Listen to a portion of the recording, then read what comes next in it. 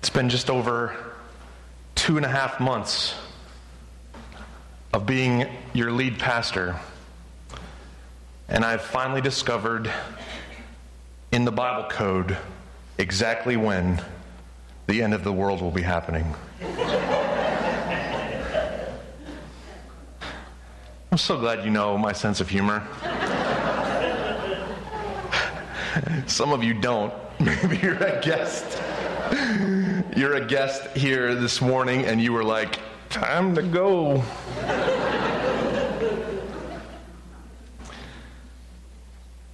Chances are, each of us in this room have already, even the youngest among us, have already lived through someone's prediction on exactly when, the date and time that they have it all figured out of when the Lord is returning, or when that nuclear bomb is going to go off, or when things are going to fall apart officially and the end of the world would be ushered in and the zombies would begin their attack. I said zombies. A fascinating journey through Wikipedia for me this week noted no less than 50 specific dates and times that it was predicted publicly that the end of the world would be ushered in, that Jesus would return in my lifetime. 50 in my lifetime alone. With some of our world leaders recently gathering together in the past several weeks, the conversation has again come to the surface. It has come up again and again, drummed up in conversation about exactly when the end of the world would be happening.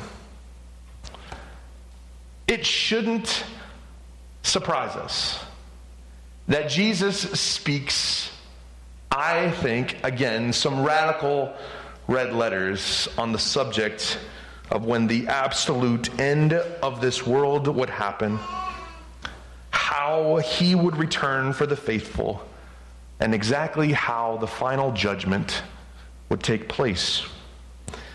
There's some familiar passages throughout Scripture that remind us of some of those details and some of the specifics of how it is we are to live as we keep watch.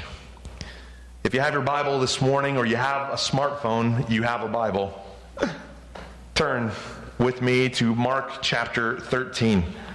Mark's gospel gives us Jesus' interaction with his disciples in this passage, and as he outlines some specifics of what it is we are to look for, he also gives some direction as we learn to live and keep watch.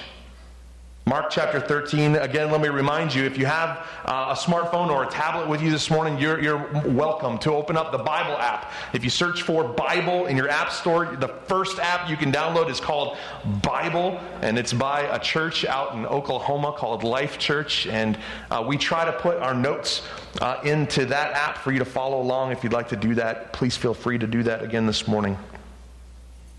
The first 30 verses of this chapter, in Mark chapter 13, Jesus goes into some detail about what the end will consist of. And you can read those first 30 verses on your own this afternoon. I encourage you to do that. Jesus lists off some things that we're to look for as we anticipate the end of the world. Let me pause for a moment and remind us the end is coming. You remember a couple years ago now, I wore a billboard and walked through this place as I started a message proclaiming with a megaphone, the end is near.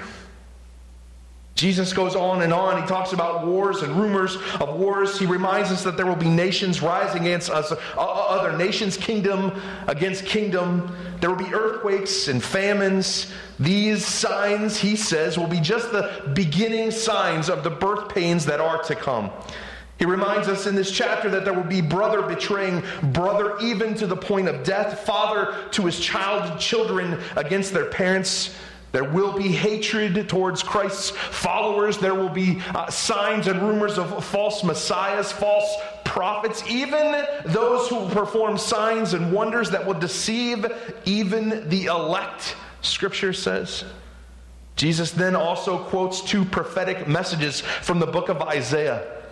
And he reminds that the sun will be darkened, the moon will not give its light, stars will fall from the sky, and heavenly bodies will be shaken. Plenty for us to look for. Yeah?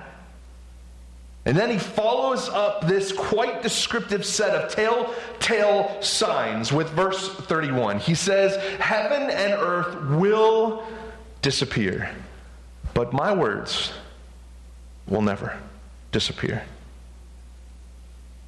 Imagine for a moment being a disciple listening in on that conversation with Jesus. Imagine Jesus giving those specific descriptions. Imagine sitting there with him, standing there with him, whatever the scenario was in that moment. Imagine that list of things to come. And be one of those early disciples who no doubt had the instant reaction of asking, okay, how long are we to wait to build our basement bomb shelter for this inevitable end of the world you're talking about? Maybe the disciples were much more mature than I am, but as I read a list like that, my gut reaction is, okay, when? When's it going to happen? And how can I be most prepared to protect myself? The radical red letters that I want to focus on this morning come next in this passage of Scripture. Mark chapter 13, verses 32 to 37. Listen as Jesus speaks. Verse 32. However, no one knows the day or hour when these things will happen. Not even the angels in heaven or the Son himself. Only the Father knows. And since you don't know when that time will come, be on guard. Stay alert, Jesus says. Verse 34, the coming of the Son of Man can be illustrated by the story of a man going on a long trip. When he left home, he gave each of his slaves instructions about the work they were to do. And he told the gatekeeper to watch for his return. You too must keep watch, for you don't know when the master of the household will return, in the evening, at midnight, before dawn, or at daybreak. Don't let him find you sleeping when he arrives without warning. I say to you what I say to everyone: watch for him. Would you pray with me? Lord, your holy word divides joint from marrow. I pray that, Lord, this passage of Scripture would pierce our hearts, would impact how we go about our life even today. Would you be the convictor to our hearts and lives today? Would you remind us how it is we are to keep watch for you? We surrender ourselves again to you. Speak, Lord. We're listening. In Jesus' name, amen. Can I put myself again in the story of the disciples and Jesus in this moment?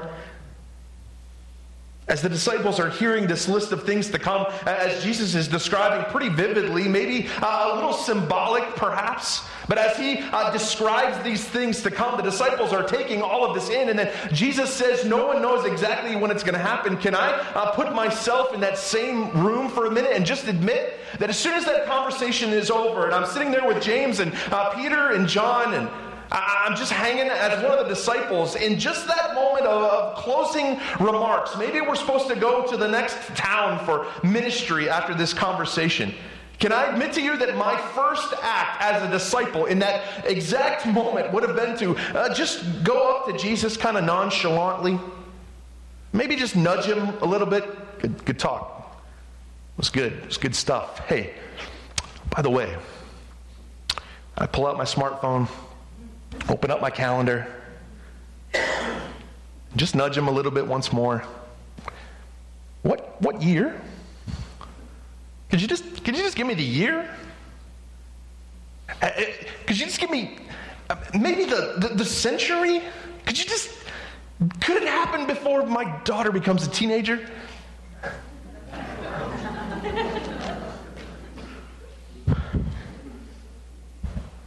Could you just give me an idea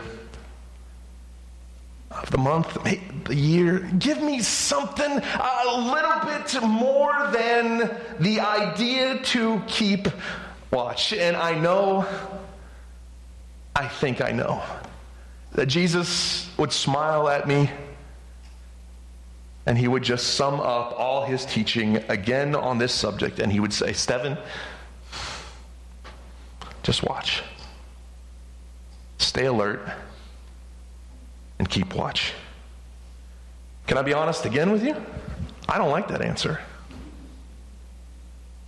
I don't think we like that answer in much of our situation. Just keep watch. Well, I'm a person consumed by time and dates. We are a culture that surrounds ourselves with filling up our calendars and our schedules to the fullest. We actually have to schedule day offs. Anybody else?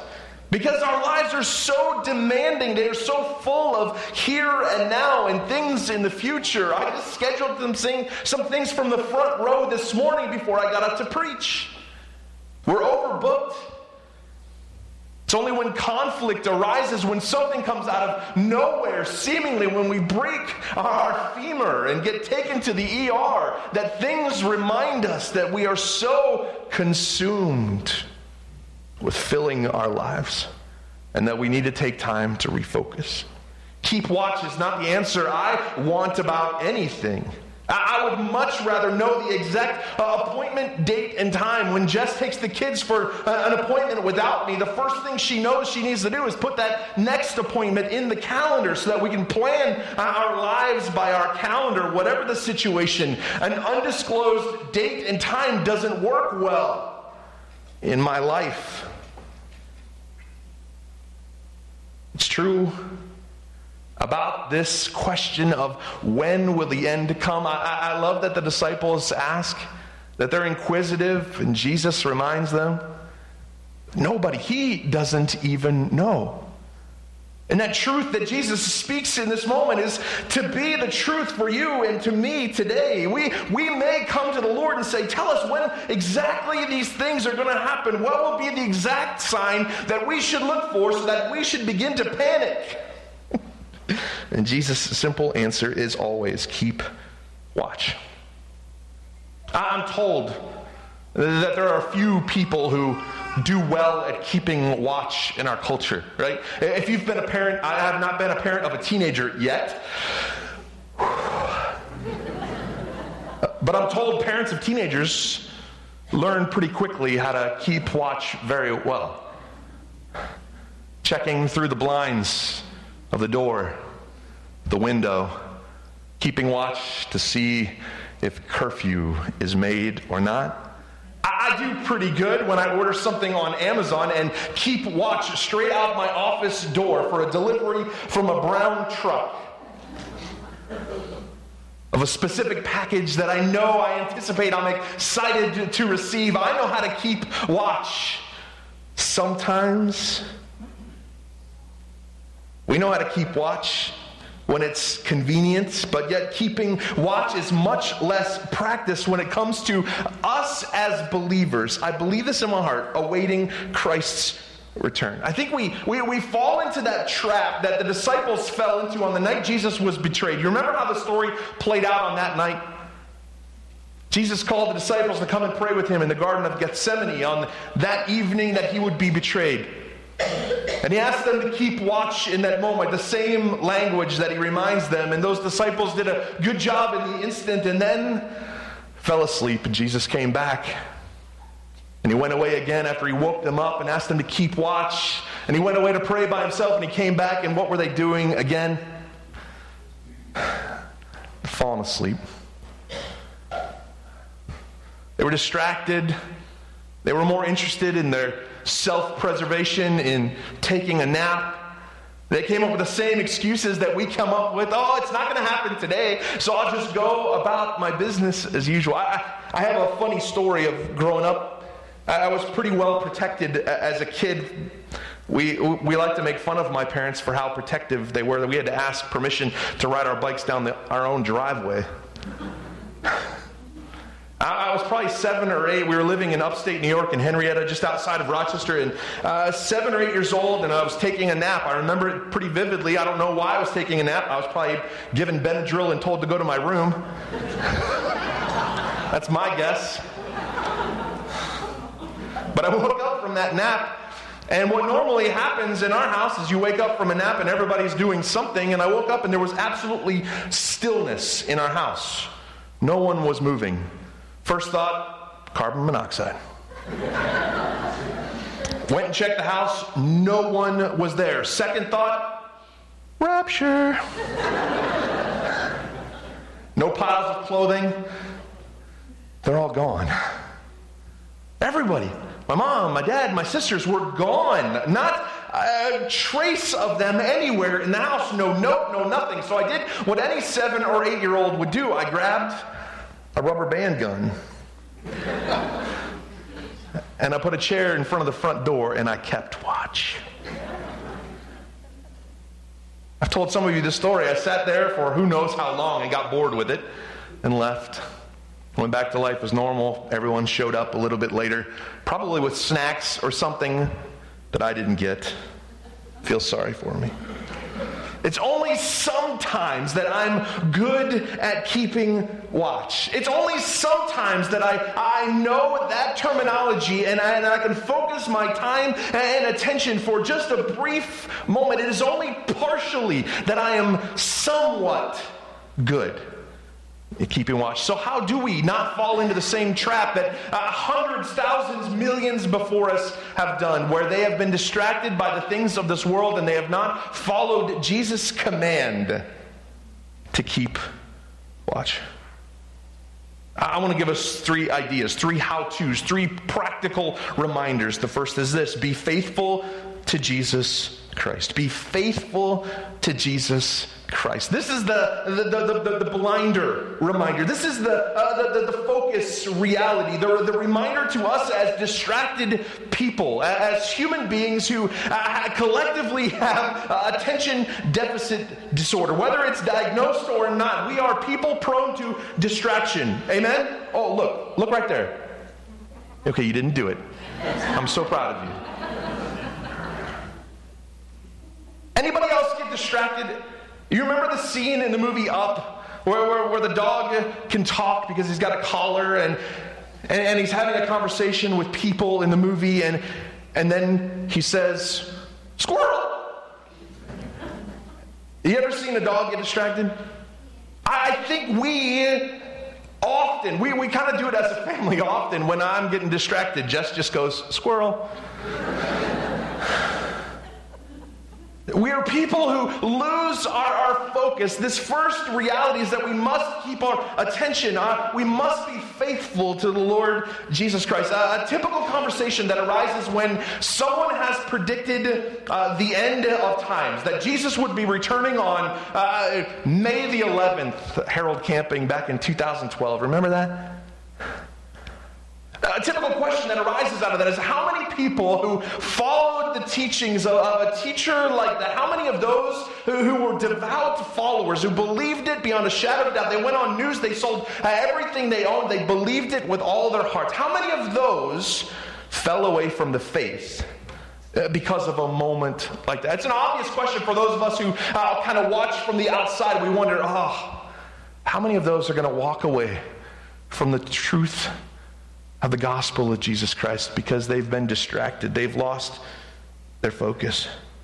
The same thing happens in various degrees throughout the Church of Jesus Christ. When a pastor fails us morally, I've seen it in my own life. When pastors have fallen morally and they've been leaders in the church, when a Christian artist has fallen away from the faith, when someone who is in the public eye and bears the name of Christ publicly, and then they do something horrible, it is often the case that many who have been following in the ways of that person, they get distracted. They have been faithful to a person. When that person makes a decision that is against a kingdom-minded decision, people fall away. These falling aways happen when we as humans place our faith in anything other than the rock, Jesus Christ. If we are to keep watch as the church of Jesus Christ, if we are to pursue keeping our attention on Him, we must keep our focus on Him. We can't count on anyone else. We can't put our hope and our faith and our stock and our involvement all into anyone. It must be Jesus Himself. It's Jesus Himself who acknowledges that even the angels nor He Himself know the day or time that He will return to call the faithful to heaven. But the guarantee still stands. His word is true. We can bank on the fact that if Jesus doesn't know the time or day that He will be returning, then no human can either. No one has figured it out. Again, it's staggering how many have decided to publicly proclaim that they have it all figured out, that they read between the pages, and they figured it out that this is the day. So many have looked so foolish on that day when nothing has happened. I believe one of our jobs in keeping watch as believers in Jesus Christ is to remain faithful to Him. He has never broken a promise. If He promised to return for His faithful followers, we must count on it happening. It is to come. Sadly, as humans, we're much quicker to put our faith into things, into other people.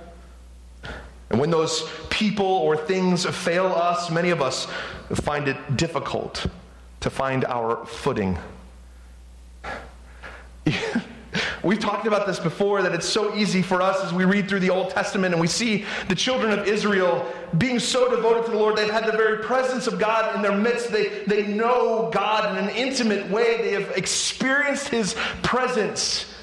And then they were quickly, in a time of a dry spell of their life, they're quickly willing to melt down all of their gold, all their earrings, all of their stuff, all their candlesticks, and fashion for themselves something physical that they can focus their attention on, that they can pray to, that they can worship. And we look at them and we go, oh, you're so dumb. So are we. We experience these moments of intimate relationship with the Lord. We know His presence. Maybe we've experienced a worshipful atmosphere, and we've no doubt experienced the presence of God. And then Monday happens. And then a storm happens. Then we lose a job. Then a loved one does something stupid in our life. Then something falls apart and we bypass our first love. And when we fashion for ourselves, maybe not a gold idol, maybe you don't melt down your earrings, ladies and gentlemen, but we fashion for ourselves other things. We start skipping out on worship of the one true God, and we begin to worship the things that are more comfortable to us. Maybe we don't bow down before them and say prayers to them, but by our time and our effort, by our allegiance to the things of this world, we are declaring, yeah, God might be out there, but He's one of many things that I will devote my time to. I want to remind us, Jesus is coming. He's called us to keep watch. We must remain faithful to Him. He must be at the center of everything.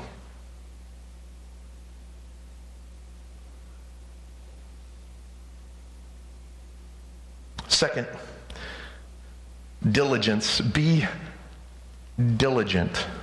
Diligence is one of those words we don't like to use a lot. Remember my story about sitting in front of the front door of my house with a rubber band gun? I was diligent for just a moment. If you know me at all today, you know that my attention span is even worse than it was when I was 7 or 8 years old. Diligence is not something I do very well. There's lots of tabs open in my life. Do you understand what I'm talking about? There's lots of things that I give a little bit of time here, a little bit of time here, a little bit of time here, and hopefully it adds up. Diligence is the reminder that we must be working for the Lord. I think, and I've said this before, many of us fall into the trap that we think we can open the tab of life that says, I'm committing my life to the Lord, I'm surrendering everything to the Lord, and then immediately following that instance, we open up another tab and we go back to whatever it is else we need to be working on. Maybe we've bought into the idea that we can just go through life on cruise control. Don't you love cruise control in your vehicle when you're on interstate? Hopefully you don't put your car on cruise control when you're driving through town. That's awkward.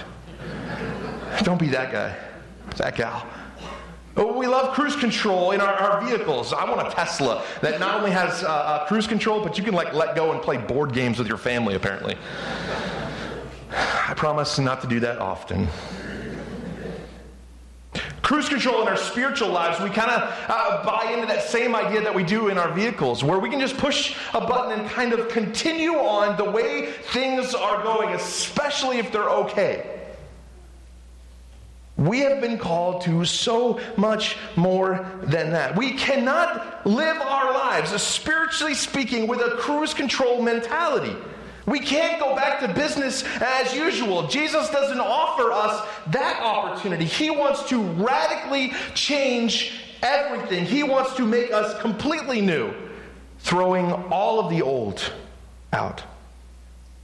Jesus gives the disciples an example in verse 34. He says, the coming of the Son of Man can be illustrated by the story of a man going on a long trip. When he left home, he gave each of his slaves instructions about the work they were to do. And he told the gatekeeper to watch for his return.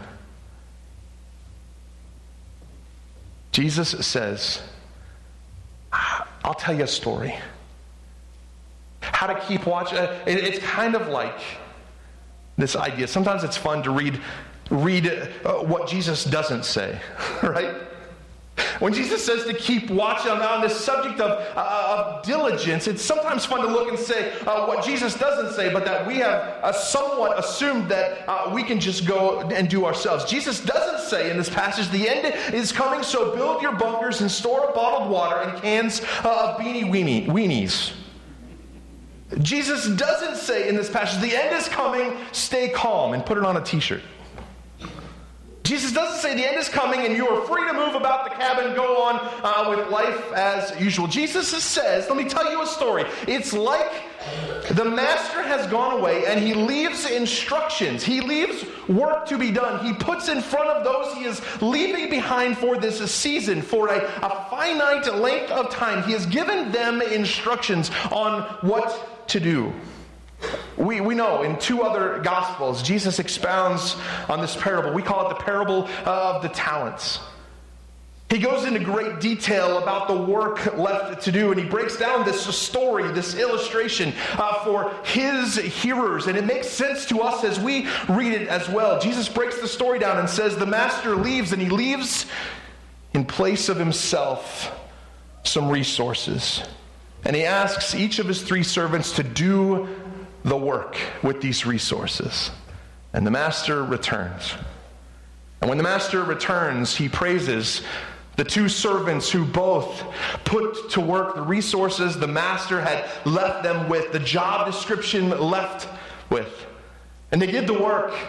They multiplied what they had been given, and they turned their resources, the master's resources entrusted into their care, into incredible gains. And then there was the third. You remember the story? The third did what he thought he should do. He buried his resource. He buried his talent. He buried his bag of gold. And the master returned and he said, look, I didn't do anything wrong with it. I kept it hidden. It's safe. It's just like you left it. And And maybe some of the most staggering, unsettling, radical red letters in all of Scripture, Jesus says in his illustration, in his words of illustration towards that third party, that third person in his story. Throw that worthless slave into the outer darkness, Jesus says, where there will be weeping and gnashing of teeth. Diligence reminds us that there's work to do. You have any work to do at home? Some of you have things that you need to get done even today, right? Church is scheduled. You're here. You're hoping I'm winding things up so you can get to work. You got things to do. We want to know exactly how long we're going to be wherever it needs to be. Spiritually speaking, the work of being a disciple of Jesus Christ is the thing we are to be about. It's the thing that everything else has to be filtered through. You're a doctor? Awesome. If you're a follower of Jesus Christ, you're a follower of Jesus Christ and a doctor. You're a mom? Awesome. You're a follower of Jesus Christ who's a mom. You're a teacher? Awesome. You're a follower of Jesus Christ who teaches. You're a server at a restaurant? Can I get a discount? No, awesome. You're a server at a restaurant who does so as a follower of Jesus Christ. The work we are to be about as disciples is to be first priority. Go into all the world, presenting the gospel in relevant ways, in whatever way makes sense for the audience we've been given. Our life, our words, our actions, everything we do. It's not piecemealed. It's not, I am this and this. We are disciples of Jesus Christ. If you are transformed by the blood of Christ today, you are that first. You are a transformed, made new man, woman, child of God.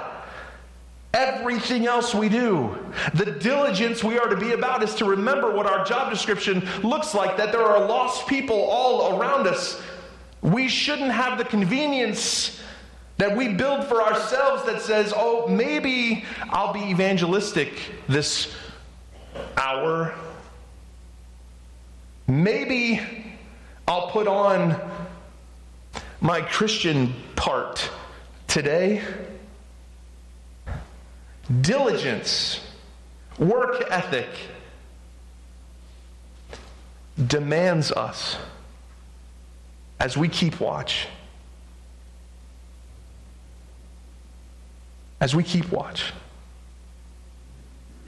to put on the mind of Christ every day, to be his hands and feet in all ways. Diligence leads us to our final point. Be alert. Be faithful to Jesus. Be diligent. And be alert. As we learn to keep watch, we must stay attentive. Keep our eyes open. This speaks of a hopeful expectation, the same response of being diligent. It's an expectation that Jesus could come back at any moment. Remember when that was much more common to talk about? We aren't promised our next breath. Remember those conversations we would have? I remember growing up in the church, we talk often about, we don't know if tonight on your way home, the Lord could return at any moment. We still believe that. We still know that. He could return at any moment. We are, Jesus says, as he warns about not being alert in verse 36, he says, don't let him find you sleeping when he arrives without warning. I say to you what I say to everyone, watch for him. He says it to his disciples, And it's a warning to you and me against our lack of diligence, our tendency to be distracted. Jesus warns earlier in the passage in Mark chapter 13 about false prophets and false messiahs who will put themselves up in a way that they would even be able to distract the elect. I believe that means even those of us who have been transformed and washed in the blood, we have an opportunity to be deceived and distracted by those who would cause our attention to turn to them instead of being alert for the returning of Jesus Christ. To borrow a few lines from one of my favorite Christian hip-hop artists who borrowed the line from Will Smith. This Christian hip-hop artist is named Andy Mineo. He says this in one of his songs: "If you stay ready, you ain't got to get ready." Will Smith said it. Andy Mineo says it.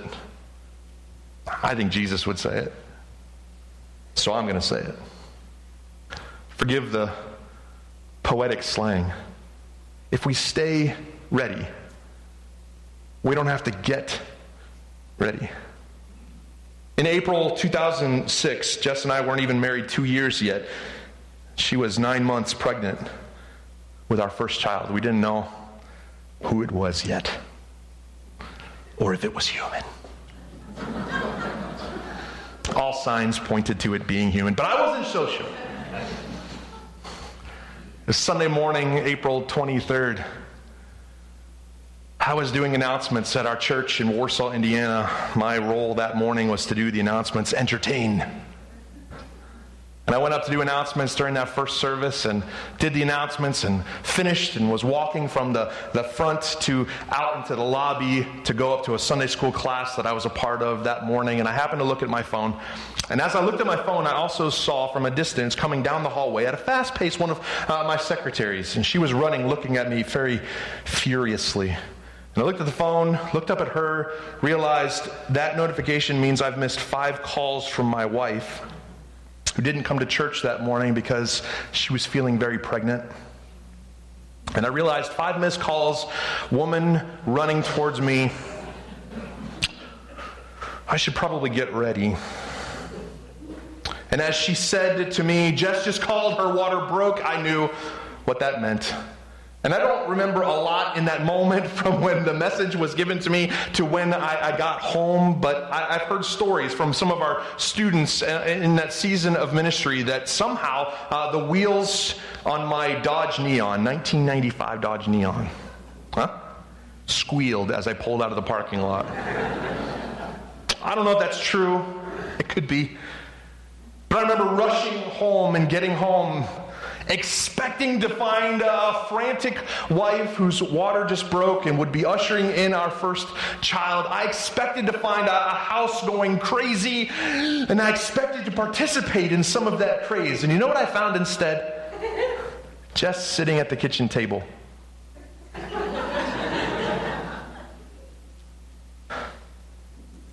I asked her again this week, how long did you have that bag packed before Ella was born? And we don't remember exactly, but it was probably weeks. She had a hospital bag packed and by the door, ready. She was ready. She was ready. And I was met with such an opposition in that moment. I remember it pretty vividly that I was just expecting, like, it's time, it's go time, let's get ready. And she was already ready. She had planned for months for this. So I helped her into our car, trying to make sure that I did extra things in that moment. And she was just calm as a cucumber. We lived very close to the hospital. We got to the hospital. I unloaded her stuff. We got to the room, and I realized I wasn't ready. In more ways than one. I had to call someone that afternoon and ask him to bring my wallet from my office. I had to ask someone else to break into our house to get me some clothes so that I could change out of my Sunday clothes. I wasn't ready for anything, and Jess was just chill. And we welcomed Ella late that night. I want to be more like Jess. I want to be more like Jesus asks us to be. I want to be ready and alert. I want to live today like Jesus could come back today. Now, I've got my own stuff. I've got my own self-diagnosed ADD to blame, right? But that's not even an excuse. As Jesus tells us, as his followers, keep watch. Be faithful to your first love. Be diligent. Be at work. You've got a job to do. Steven, you've got a job to do. All of us have a job to do. And be alert. Keep your head up.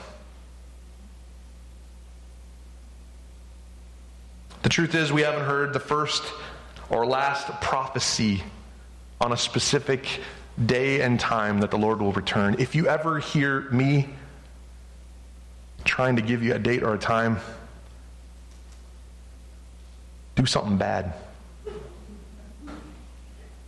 Chances are it's not going to be long before someone else publishes a date and a time. There's a couple already that have been gaining in popularity.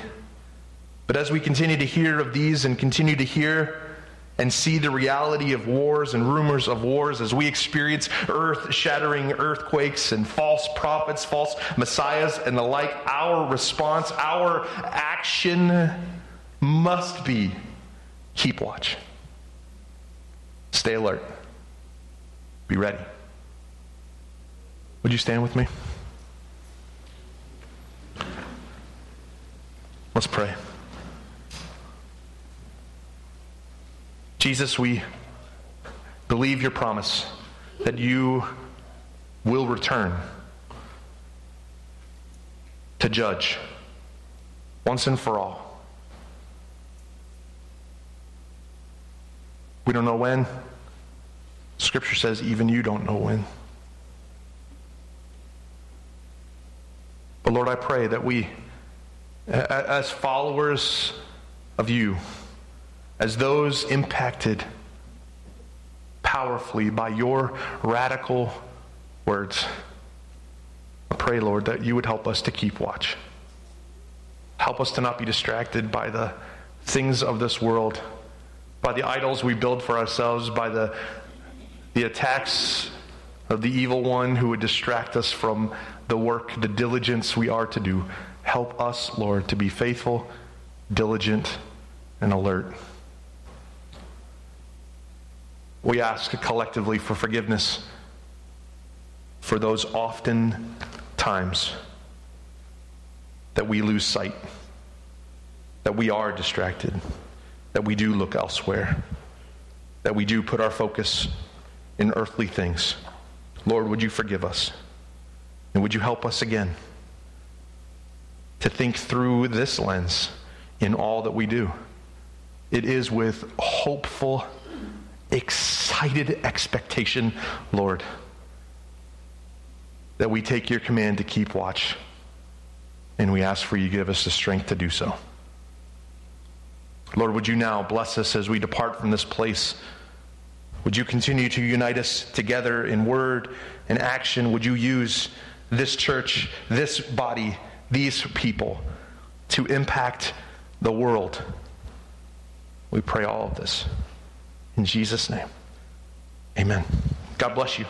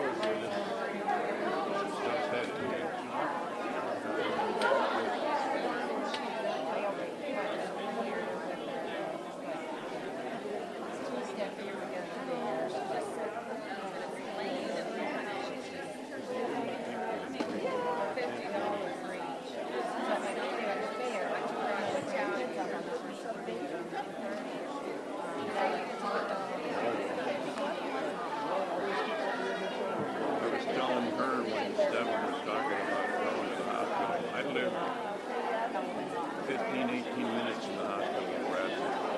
My first kid was born. I got there in 7 minutes. We called the doctor. He says, "Oh, big backwards.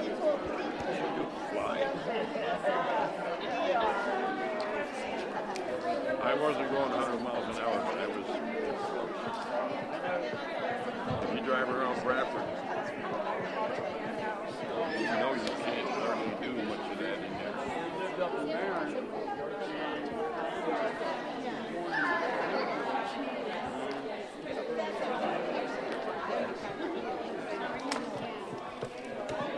I had to take some stops en route.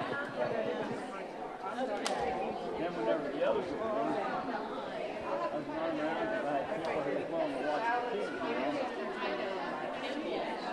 I remember the last one when Nancy was born.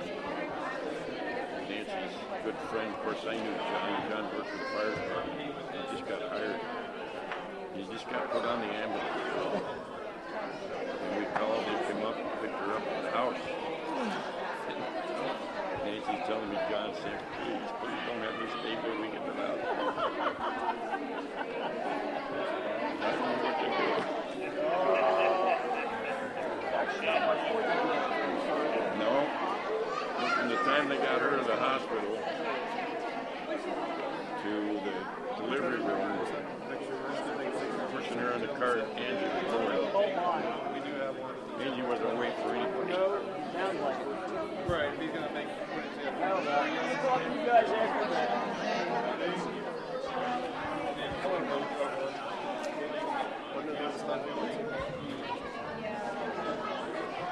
my daughter. Well, that's my sister.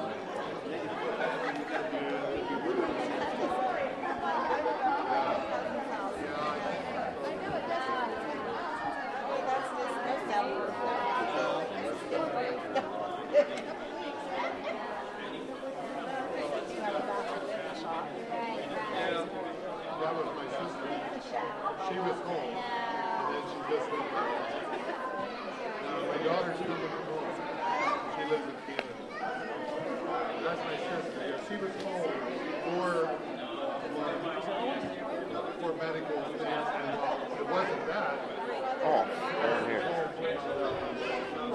Yeah.